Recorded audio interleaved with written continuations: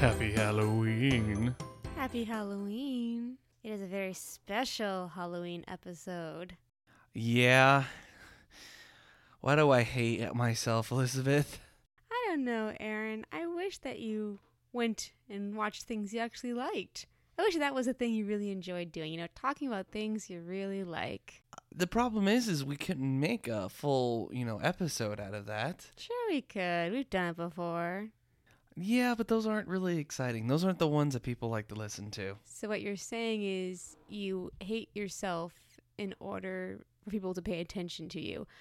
I believe that makes you a masochist. God, am I a masochist? I think so. What a weird realization to come to on a podcast. Well, you heard it here, folks. Apparently, I'm a masochist. Ow! Just making sure. That hurts. She just pinched me.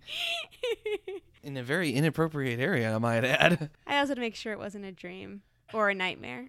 Yeah. Sometimes you don't know. She's Elizabeth. He's Aaron. And we're married to the idea. Today's show brought to you by Audible. Audible is offering our listeners a free audiobook with a 30-day trial membership. Just go to audibletrial.com/marriedtotheidea and browse the unmatched selection of audio programs. Download a title free and start listening. It's that easy. Go to audibletrial.com/marriedtotheidea. You can find us on Facebook at Married to the Idea. You can put Twitter in a raging dumpster fire. You can email us at marriedtotheideareviews@gmail.com. And if you don't know any of those links, head on over to our Weebly page, www.marriedtotheidea.weebly.com, for all those and more. Plus, if you add on the extension Just For You, you'll be taken to a very special page where you can pick out a free sticker, a little treat, before we get into the tricks. Today... It's a solemn day, a somber day, a day of sadness and woe. Today is a day where Aaron hurts himself. Today is a day where Aaron's childhood dies. A little bit at a time. Inch by inch. Today we are talking about the follow-up to the 2015 movie cinematic masterpiece, Goosebumps, with today's topic, Goosebumps 2, Haunted Halloween. God, I totally forgot that there was a second part to that title. It was that unmemorable. Yeah, even though they said it multiple times during the movie. Now, I'm not going to say that Aaron had the exact same reaction I did after watching the live-action remake of Beauty and the Beast, but I am going to, you know what? I'm going to take a step back. I'm going to use our spooky sound effects. Step back from the mic. And close the door so you can rail as much as you want. It's like she actually left. Was that believable? No. Damn it. It's funny, too, because I'm listening to the No Sleep podcast. Shout out to them, which, if you want a great fiction horror podcast, go check them out. They are awesome. I just got turned on to them myself, and they use like actual sound effects on a lot of their stories, and it's awesome. It brings it really into the story. I can go get a baking sheet from the kitchen and wibble it back and forth a little bit. It's bright and sunny out right now. Shush! They don't know that. Ambiance. Anyways. It was a dark and stormy night when we sat down to make our Halloween podcast. Anywho. All right, Aaron. No, my reaction to this movie was not... My reaction to the trailer was as visceral as your watching of the movie, the Beauty and the Beast movie. Heads up, if you haven't seen the original Goosebumps movie, the trailer did a decent job of conveying to you the characters and the spookiness of it all, and you could tell the effects were decent, and you could pick out, oh, I know that character, like from his other books. When this trailer came out, it looked like the direct-to-DVD sequel release that befalls all failing properties. Nickelodeon presents. It was so bizarre. And what's with Sony Animation being the studio behind this? It was not an animated movie. We double-taked ourselves. Yeah, I'm like, Sony Animation. We both look at each other like, is there going to be like a animated short before this? And we're like, maybe that'll be kind of fun. And then it doesn't happen. okay. And then it just goes into the normal movie. We're like, I kind of what the feel hell? like Sony's idea is that, animated movies, kids' movies. Okay, we'll have our animation studio make all of the children's movies that we make. Maybe? Well, it might be kind of in the same vein as thinking Disney had Viacom or what was that? Yeah. That one production studio do their less children-friendly movies. The one that actually put out Nightmare Before Christmas. Yeah, exactly. But I'm not really sure what they're going with here. I do know that you have the most delicious thing typed out when you reacted to the trailer for Goosebumps 2 way back in the day. And I'm actually I don't know if you're going to read it as you were thinking it or if you're going to deadpan the whole thing even when you wrote it all in caps. No, I'll actually act it out. Okay. I will Give actually... him the good audio experience. Good. Yes, and I won't shout directly into the mic for you, so... I'll give you a little... I appreciate that. I won't make your ears completely bleed. How about that? Thank you. So I do remember the original trailer actually started off with clips from the first movie. So this is where it starts. You're just replaying clips from the first movie. Okay, well, this could be promising. New characters, slightly different premise. All right. God fucking damn it! Why do we need Slappy back? This looks like a retread of the first goddamn movie! Haunted Halloween... Wait, what? You guys were going to do a day at Horrorland. That would have been so much better. God damn it, you've already fucked this up. This looks terrible. Fuck! We're gonna have to do this for the podcast. Why do I hate myself? Like, I typed out that entire thing. Like, what you just heard, I sat there and I typed this up to Elizabeth as I sat there on my lunch break and watched this damn trailer at work one day. And I just like sat there and seethed for a couple minutes after that. I was so pissed because I'm pretty sure I mentioned this on the original podcast, or the original time we talked about the Goosebumps. Which was about a year ago. Yes, in our first Halloween episode, or last Halloween episode, I should say. I am a huge Goosebumps fan. Since that episode, I now have a Goosebumps book that has not only been signed by R.L. Stine, the author of Goosebumps, but also Tim Jacoby, the illustrator behind all of the books. Half the reason that these kids read the books, including myself, I have a book signed by both of these gentlemen. Tim Jacoby, when I met him at a convention this summer, looked at me and said, "Oh, wow, you have a book now that's signed by both of us. That's pretty rare." I'm done. I quit. I'm good.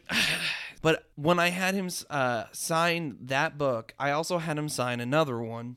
I had him sign my original first Goosebumps book, One Day at Horrorland. That is the very first Goosebumps book I ever got. I've had it since I was a kid. I will never get rid of it. It is now a goddamn family heirloom because Tim Jacoby signed it. If I ever meet R.L. Stine again, I will have him sign it. Well, I didn't actually get to meet R.L. Stine, or, I'd cry every time I thought about it. So when I heard they might be doing One Day at Horrorland, I got a little excited. And I'm like, well, maybe they can build off this premise they've already established. But no, they went this direction. However, all of that said, I didn't hate it as much as I thought I was going to. Oh, thank God. I'm glad you said that because this was a better movie than the first one. And you know why? It's because it was a better Goosebumps adaptation. This movie, I could have easily seen as a Goosebumps book. Yeah. The first one was not a Goosebumps story. It was a story that had Goosebumps in it. The first Goosebumps movie was the Ready Player One of Goosebumps movies, where they just threw references at the wall for Uber fans to get. Hey, you remember the Wolf of Fever Swamp? Hey, do you remember the Abominable Snowman? Hey, you remember Slappy? Well, we're not actually going to develop any of them. We're actually just going to throw them at you, and the Uber fans will get it. Hey, look, there goes the Millennium Falcon. Hey, look, there goes the TARDIS. Now, if you really watch those things, that'd be really cool, but for all of us down here on Earth, we don't get every single reference that gets thrown out at us. And they started out the entire premise by basing it in the real world as opposed to within the confines of a Goosebumps book. And immediately said, hey, we're going to meet the author of the Goosebumps books, and they're all going to come to life. It was a ramp up. It was not a good first movie pitch for a Goosebumps movie. This one, although I will say it's weaker in a movie regard, is stronger in a Goosebumps adaptation regard. I could have easily have seen this as it back in the day, because I'll shoot you straight on this. The Goosebumps series is weak as shit. Like, I'll go back and I'll watch it for nostalgia's sake, but it's weak as shit. The acting is not good. The effects are damn near terrible. I mean, it's early 90s, late 80s Canadian television. I mean, you want a good children's horror show, Are You Afraid of the Dark? You're good. But it's not, Goosebumps is not good. Nightmare, the one that he did like right after he stopped doing Goosebumps, late 90s, early millennium, that show was much better. But this is a better Goosebumps adaptation without actually being a Goosebumps book. So the question is, what are you going to reconcile first? Is it better to have a movie that is more movie structured, that is more about the nostalgia of all these different characters and telling a new story? Or is it better to cloak ourselves in the cheaper effects and the more tighter storytelling where everything each of our characters is going through plays a part in some way into how the story is resolved, like an actual Goosebumps book? What is the better call here? That's the problem. It's kind of based on taste, even. You know, the first one I liked because I even went back and re-listened to our episode on this and we talked about how we like the relationship between the mother and the son, how we appreciated, the little elements here and there, and how we even like Jack Black as R.L. Stine. The kids were the weakest part, though. Yeah. Not so in this one.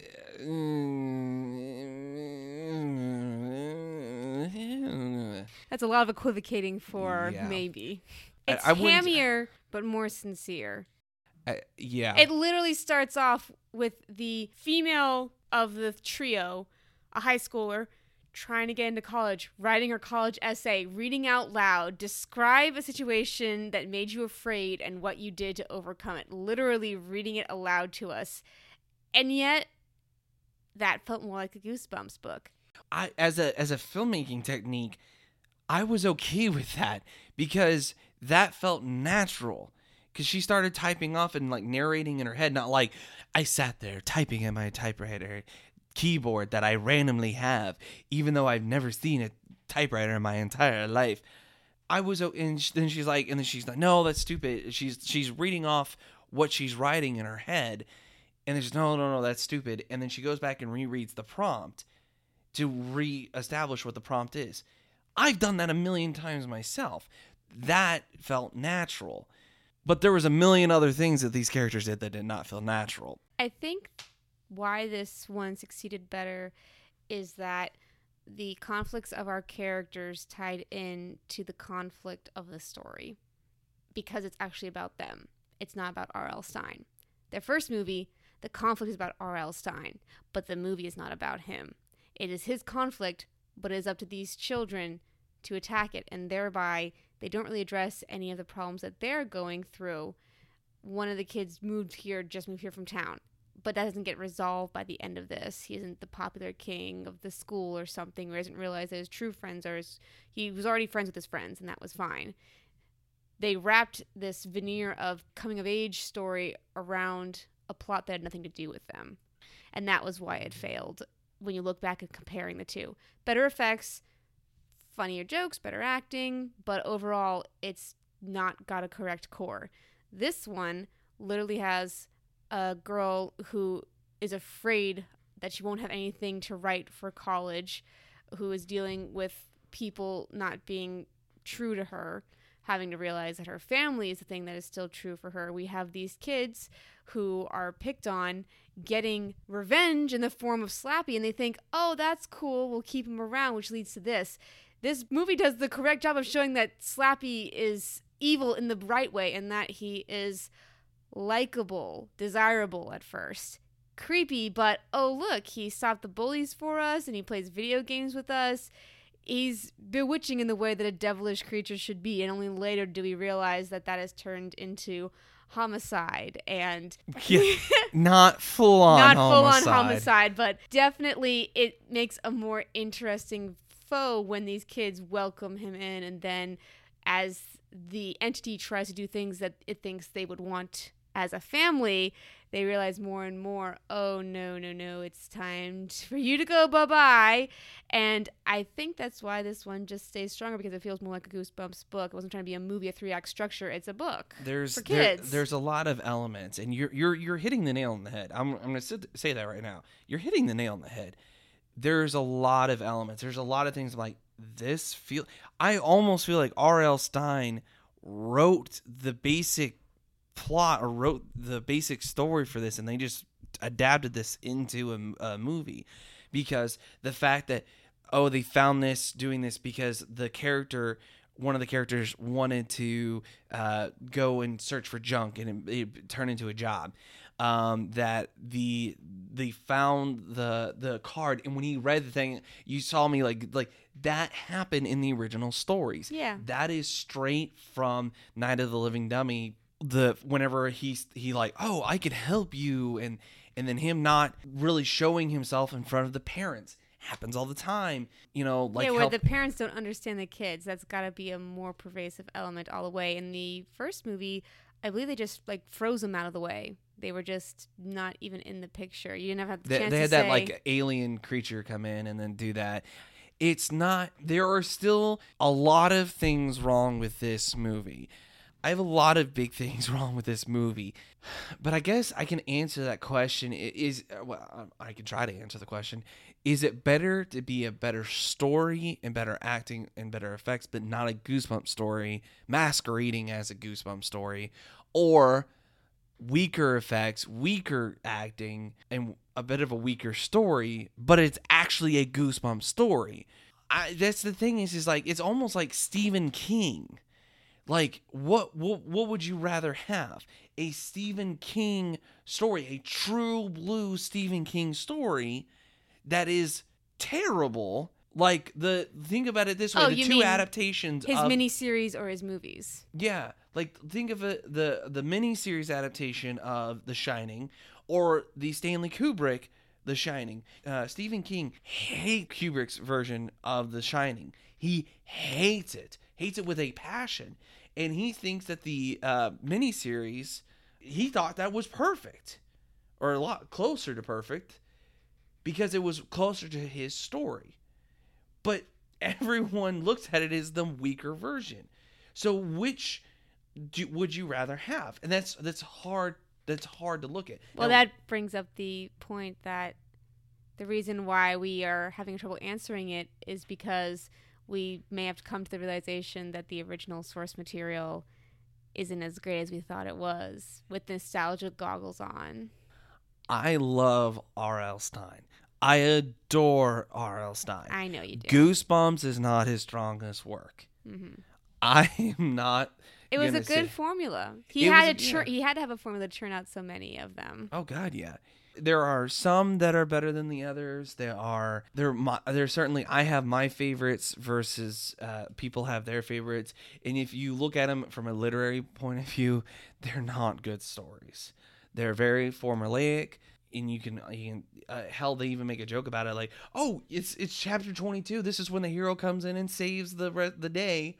R.L. Stine has better literary stories. The problem is those stories are not as popular. They were not as popular. He had the whole Fear Street series that were like teen young professional age, and those were worlds, in a literary sense, worlds better. The reason Goosebumps are so popular because they were formulaic, but they were different from each other.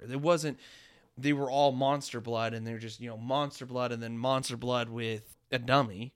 It was Monster Blood, Night of the Living Dummy, Werewolf of Fear, or something. He would basically say, okay, it was kind of like Doctor Who. It's a monster of the week, but how can it be fun with a different monster, Stephen King, like, oh, I'm going to make the toaster scary this week, or I'm going to make the toilet scary, It's like with R.L. Stine, it's like, okay, I'm writing stuff for kids, but I want to do something with a werewolf. I want to do something with a ventriloquist dummy.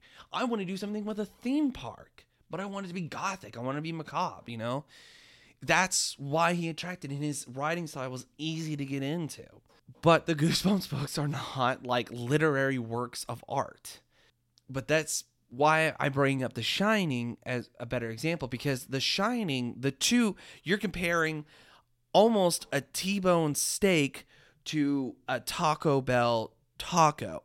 They're almost that big of a difference in quality. Maybe they're probably closer, but to some people, that's the difference, because Kubrick is a god among directors, and this miniseries is utter crap. But I know Aaron, and Aaron would pick the Taco Bell taco over a T-bone steak every time. I'm also I'm a texture person. I'm not crazy about steaks. I was going more metaphorical, but yes, also in the real world, that is what you would do too. No, I don't dislike Kubrick. I really don't. But I've never been like a fan. I'm gonna sit here and I might get some hate for this, but I have never fully watched a Kubrick movie, any Kubrick movie. Not because I don't want to watch them. It's just because I've seen enough of them. It's just like, I don't know if I have the patience for it.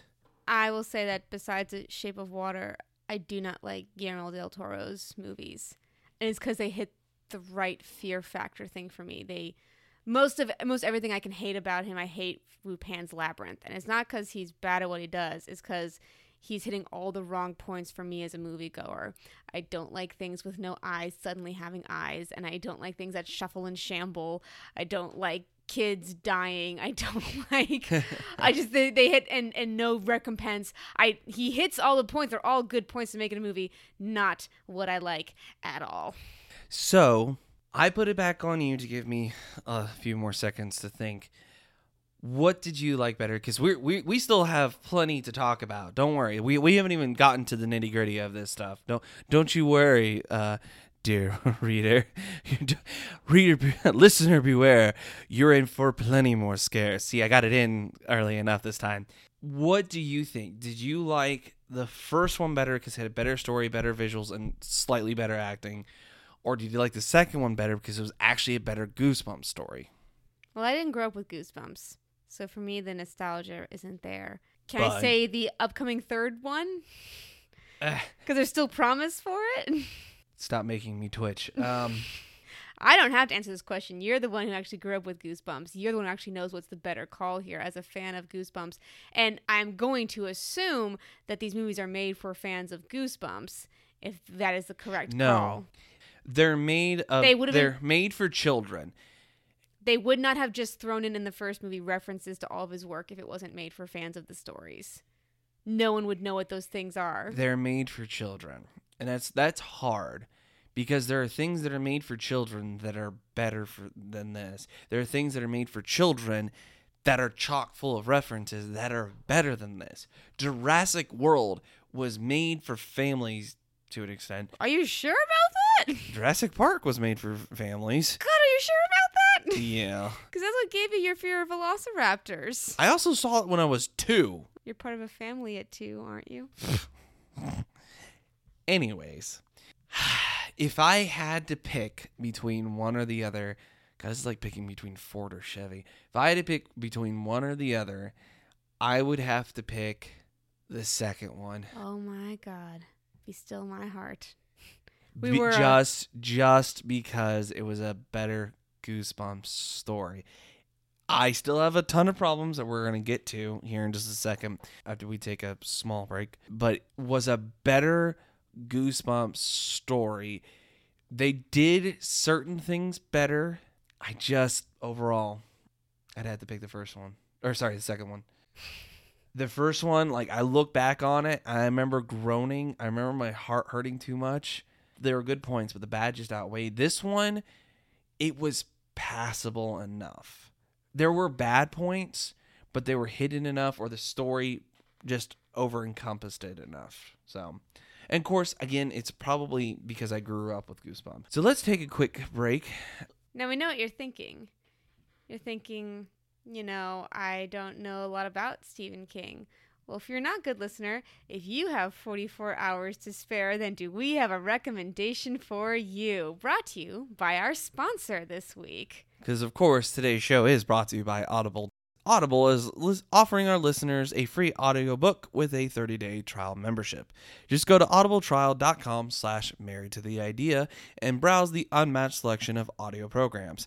Download a title free and start listening. It's that easy. And today, as Liz kind of hinted at, we are recommending the Stephen King classic, It. Not just because it was a good movie. Well, 2 movie adaptations, I would suppose. Well, actually, a miniseries and a movie. I wonder which one Stephen King likes more. That's the thing. I've not read the book myself, and I watched the miniseries for the most part when I was younger, and I watched the movie. And the movie was really good. It wasn't amazing, but it was good. The guy who plays Pennywise, I forget what his name is, did a fantastic job. One of the Skarsgårds, wasn't it? Yes, Bill Skarsgård. That Skarsgård family. Undead vampires taking over Hollywood. Not only are we recommending it because Stephen King has a similar problem with adaptations, but one of the main children that is in Goosebumps 2, Haunted Halloween, is actually in the most recent movie adaptation of It. And when R.L. Stine finally makes it into the picture in the second movie, he talks about his work being so derivative until he sees a red balloon floating by a storm drain and says, "I knew they got that from me." Ah, damn you, King. Anyway, yeah, I was like, I really don't think he got it. I don't think King stole it from him. No, I don't think so. But whatever. Like, oh, ha, ha, ha, ha, ha, ha, ha, ha. Anyways.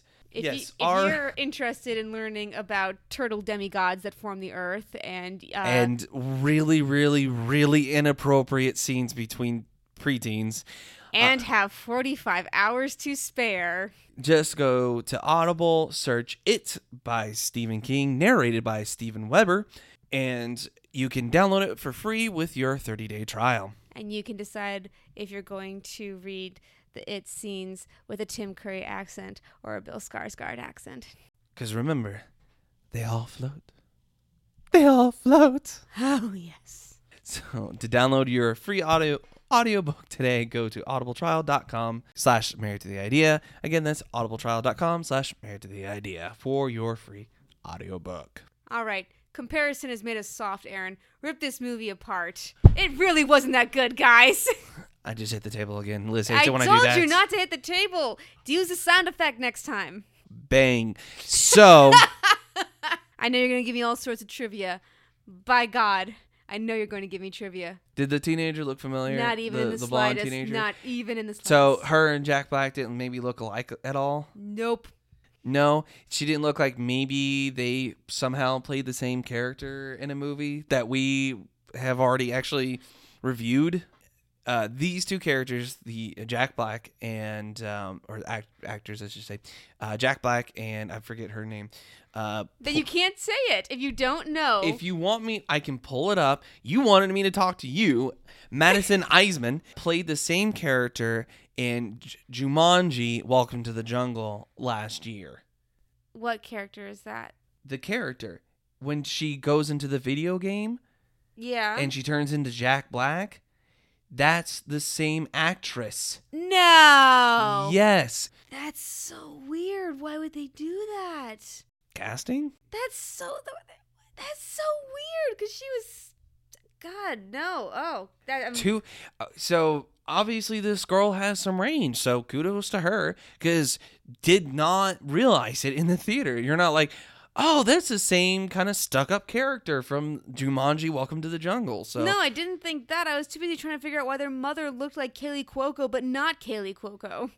because she looks like the blonde chick from Reno 911, because that's exactly who she is. Oh, weird. Yeah, Wendy, she's actually a really funny actress. She's done a bunch of other things too, but that's where I know her mostly from, is Reno 911. She did a pretty good job. She was able to bring some depth to the role. She did a good job.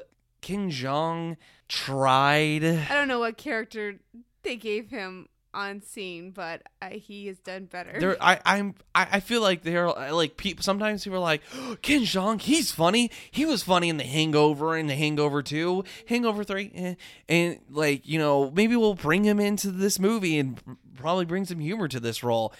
Hey Ken, come be funny. What do you want me to do? Just be funny. Just be funny. Can you give me some sort of no? Just be funny. Hey kids. You're a cowboy. I'm dressed up as Frankenstein. Ha ha ha ha ha.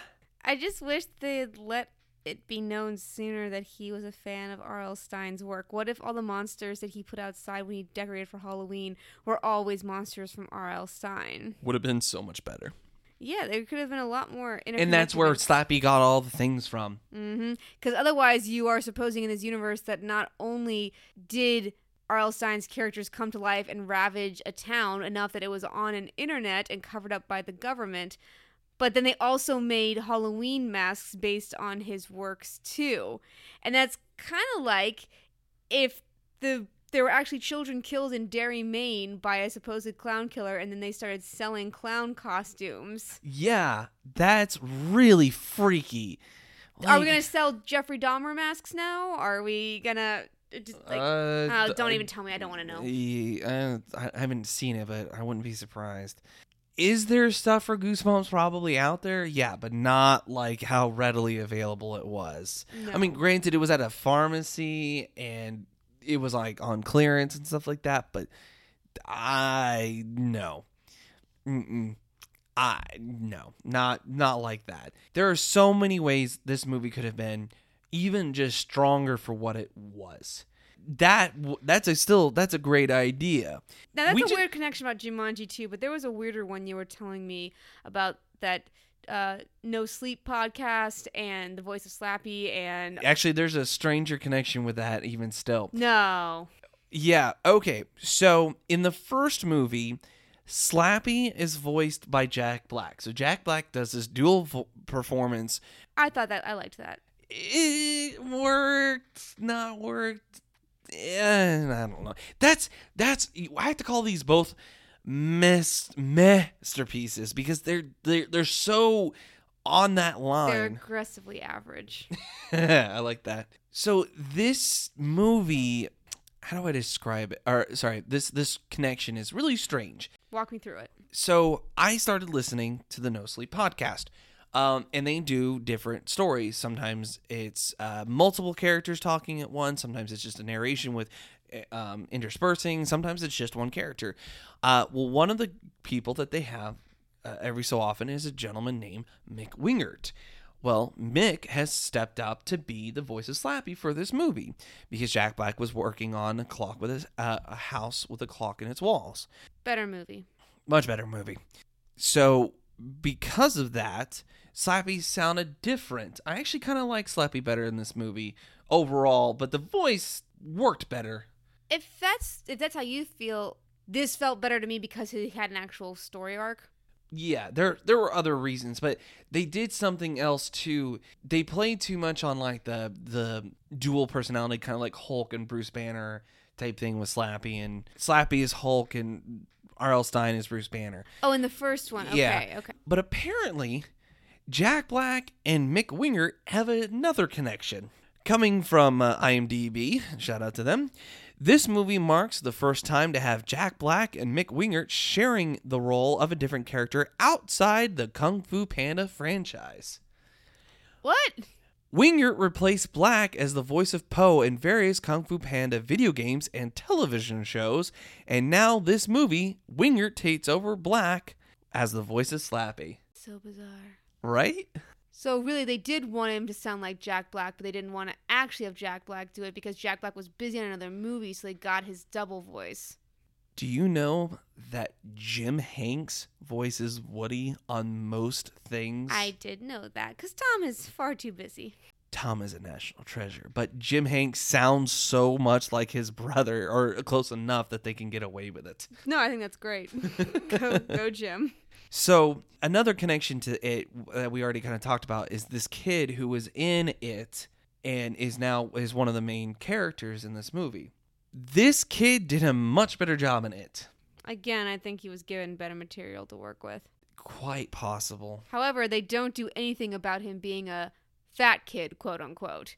True, they did in it, but that's because it's the original source material. But that's the thing, like, again, movie, it does an interesting job of not playing into stereotypes. The black kid isn't, hey man, home fries, skillet, whatever. He's just a kid. Her brother, who is a bigger kid, is just a kid. He doesn't get picked on more aggressively for his bigness. In fact, they make only one reference to it, and they don't, I need you to babysit your brother. And she's like, babysit? He's bigger than me. And it's not he's fatter than me. He's like a inch and a half taller than her. Like, it's not anything to do with being fat. It's just, and he's not really that fat either, but it's just like, she has a point. Yeah. So strange how this movie teeters between being progressive and lackluster. So, here's one of my biggest problems with this fucking movie. Do tell. Who's the main character? Good one, Aaron. Good one, Aaron. Who the fuck is the main character? Well, that's the kids over Jack Black, I can tell you that. Well, yeah. Because in the first movie, it's that one kid. Jack Black is definitely the main side character. Who the fuck is the main character? Because they play like it's the one kid from It. Then they play like it's this Madison Eisman chick. But I can't fucking tell. It's an ensemble cast. In It, was there a main character in It? No, but they give enough screen time to everyone that you think, oh, it's an ensemble cast. I think they did the same one, thing they here. focus on these two, and it's not even like it's enough because, like with Goosebumps, it's their family. It's one person. The whole story of Slappy trying to make a new family. The main character is the family, and they even pretend that the black kid is part of their family by having his father have one line as he drops him off for the weekend, and we never see or hear from him again. You're with us now, darling. You're part of our family now. One of us. That was one of my big problems. Here's my other big problem. That fucking twist. What twist was that? At the very end. Okay, now here's where I'm gonna... Should we be spoilers? Oh, yeah, we'll go ahead and slap a spoiler on it now. Okay, so in the end, Day is saved. That's enough. But we all know, as we saw from the first book, the first movie ends with the Invisible Boy still being around. And like, haha, what's going to do that? And we think, oh, okay, the next movie will be Invisible Boy's story. And no, it's not. It's Slappy. At the end of this one, Slappy doesn't actually... In the original books, this twist usually never leads into something else. Even with the sequels, like the whole thing with Night of the Living Dummy, when she gets Slappy and Slappy is defeated by the other dummy that she had, the dummy's like, well, it looks like I'm your dummy now. That's it. That's the end of the book. Or like the monster blood, like one of it is like it gets fed to this like random bird or something like that.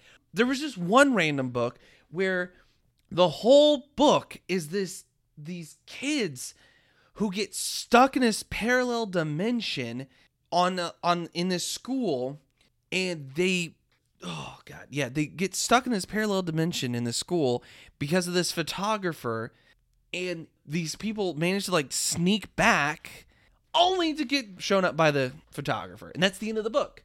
Like, you only hear them talk about the photographer like once or twice, but that's the end of the book.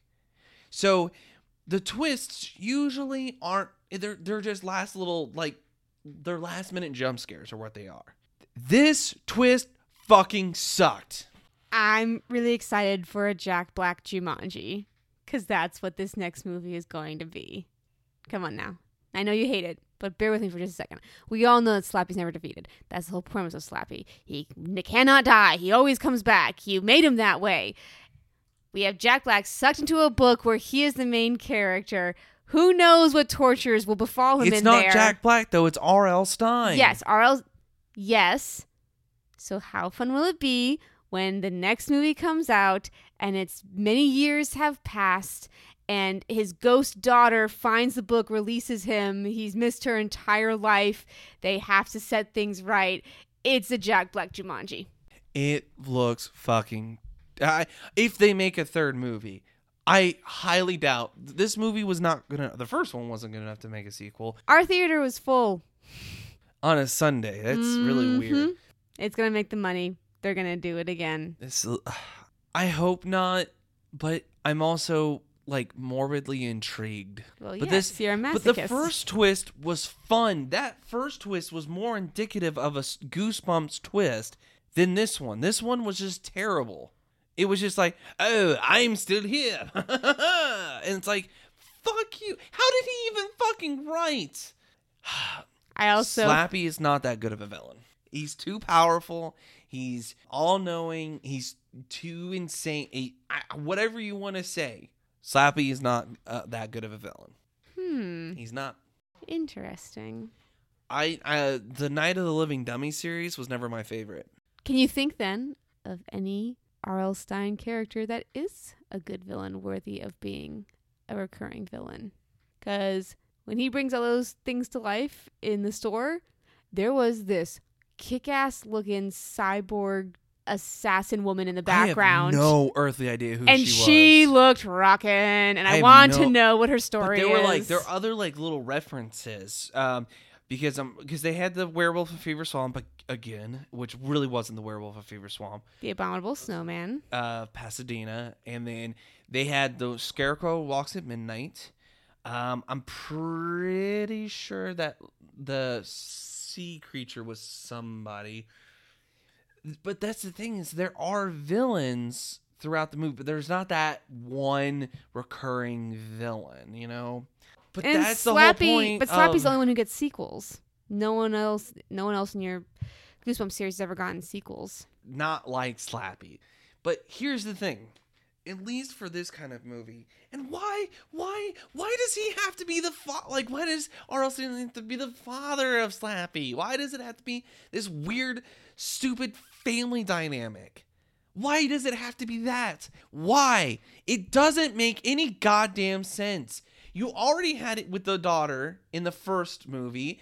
And in the second movie, it worked slightly better with this weird obsession of the family and the mama. But even then, it really wasn't that good. It just didn't fucking work. This tread of it just doesn't fucking work. And you know what would have fucking worked better? A day at goddamn Horrorland like they originally goddamn planned. And you know what? I'm gonna fucking say it. I wrote down my idea. Where the fuck is it? Here it is. I had a pitch for the sequel, or rather, whenever I heard A Day at Horrorland, I was intrigued. Because it was Goosebumps 2, or Goosebumps, A Day at Horrorland, for a hot minute, or for a little while. And I was intrigued. And I was even intrigued with this stupid premise that they've already established. So here is my pitch for One Day at Horrorland, Goosebumps 2.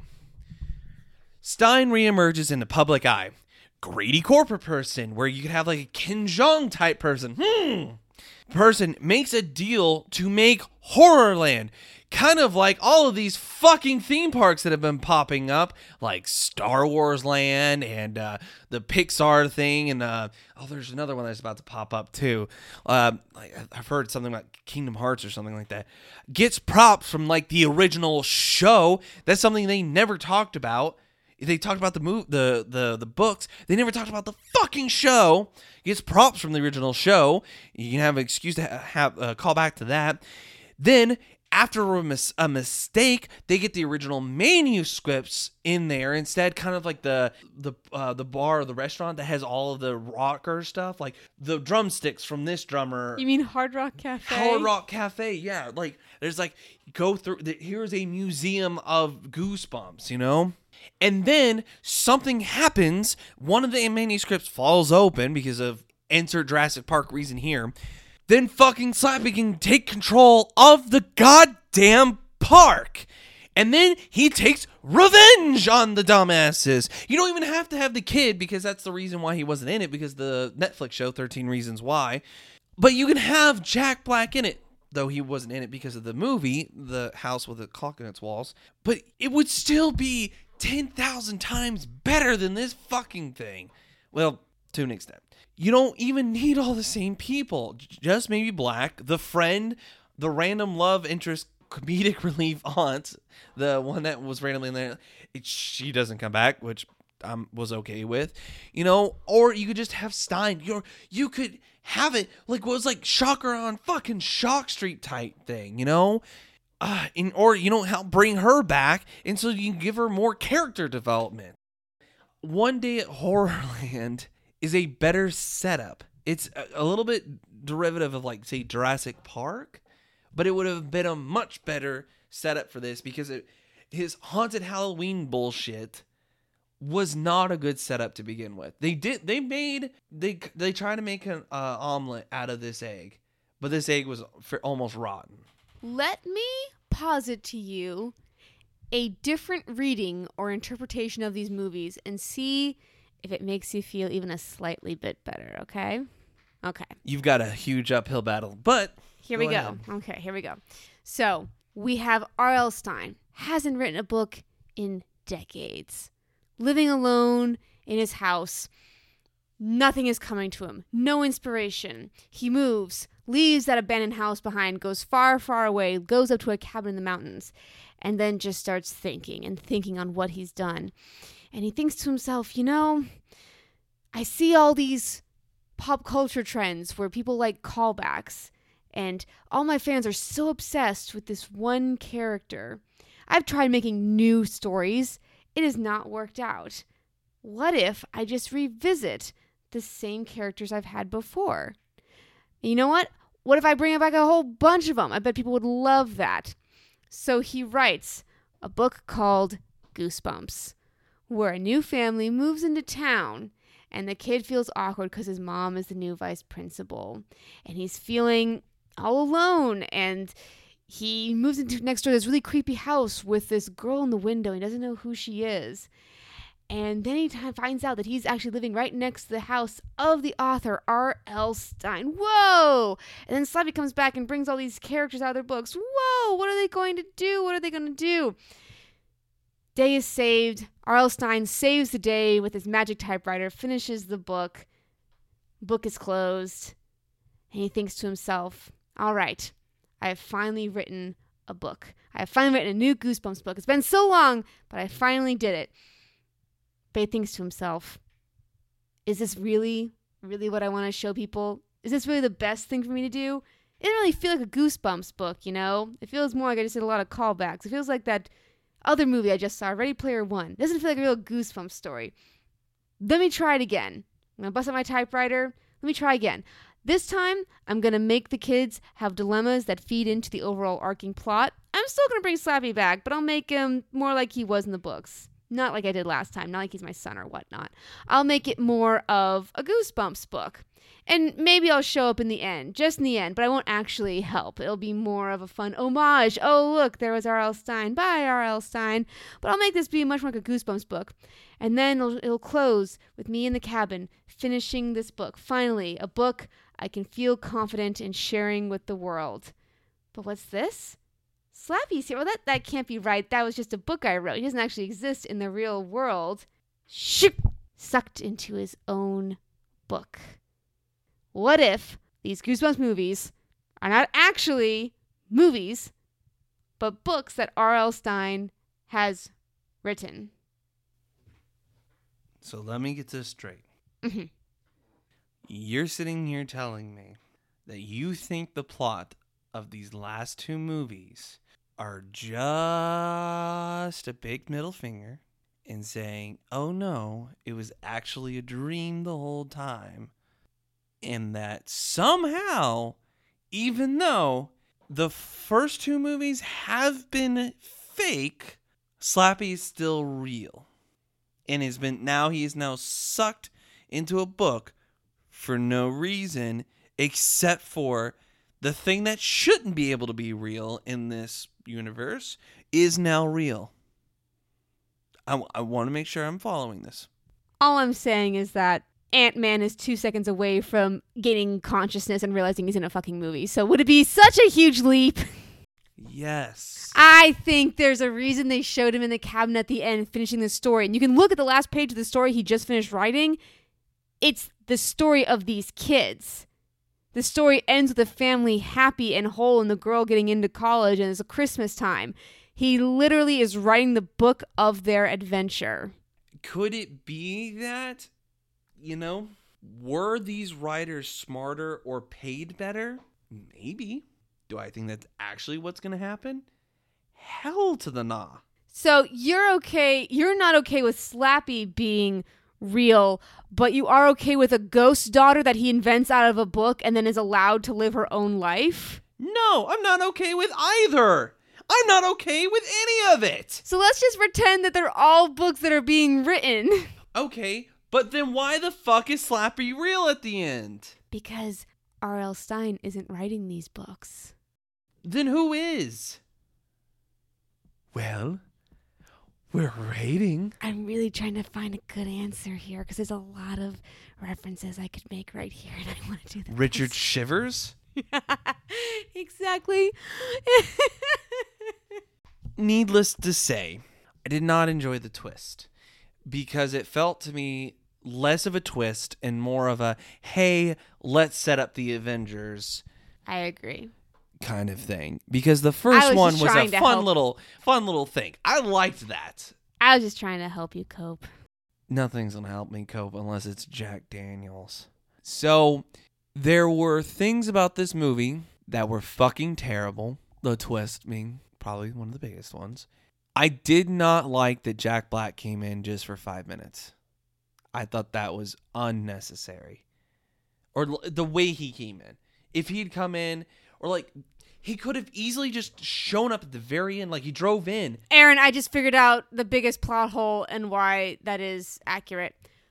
Who was the woman who called the kids to take care of that house and empty it out?